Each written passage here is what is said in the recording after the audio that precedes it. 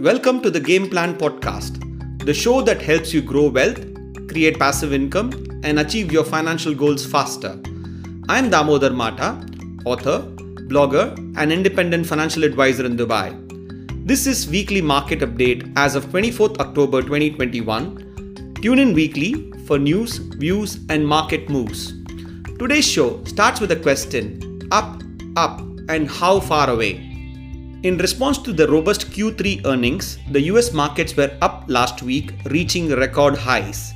The S&P 500 ended the week at 4,544.90, the Dow at 35,677.02, and the Nasdaq at 15,090.20.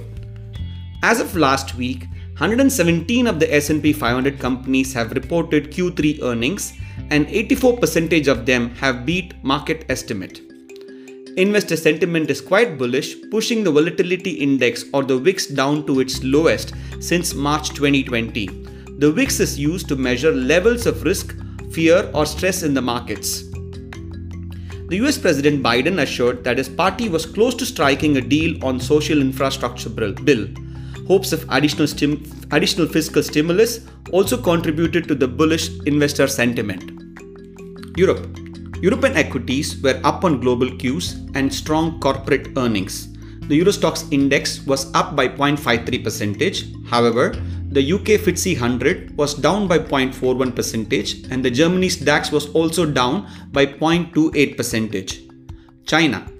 Evergrande's coupon payment on a $2.2 billion bond just before the end of the 30-day grace period and the assurances by Chinese officials to support the real estate sector calmed investor nerves.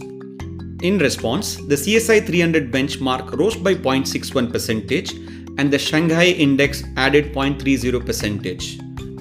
India. Indian markets ended the week lower despite positive global cues due to rising oil prices and profit booking. The Sensex was down by 0.79% to close at 60,821.62, and the Nifty was down by 1.22% to close at 18,114.90. Up, but how far away? While the markets look bullish and positive, the looming question is how far can they go from here? Investor complacency can quickly set in during bull markets, exposing portfolio to high-risk assets. Now is an excellent time to review your portfolio, trim risk if necessary, and diversify into cash and investment-grade bonds. I hope you found this market update useful. Let me know your thoughts on this rally and where do you think the S&P 500 would be at the end of the year. Please join the conversation on LinkedIn, where I've created a poll on where the S&P 500 is likely to be at the end of the year. I'm placing a link to this poll on the notes to this podcast. Thank you for listening to the Game Plan Podcast. I'm your host Damodar Mata. Tune in weekly for news, views, and market moves. Subscribe on YouTube, Apple or Google Podcasts, or on your favorite podcast app.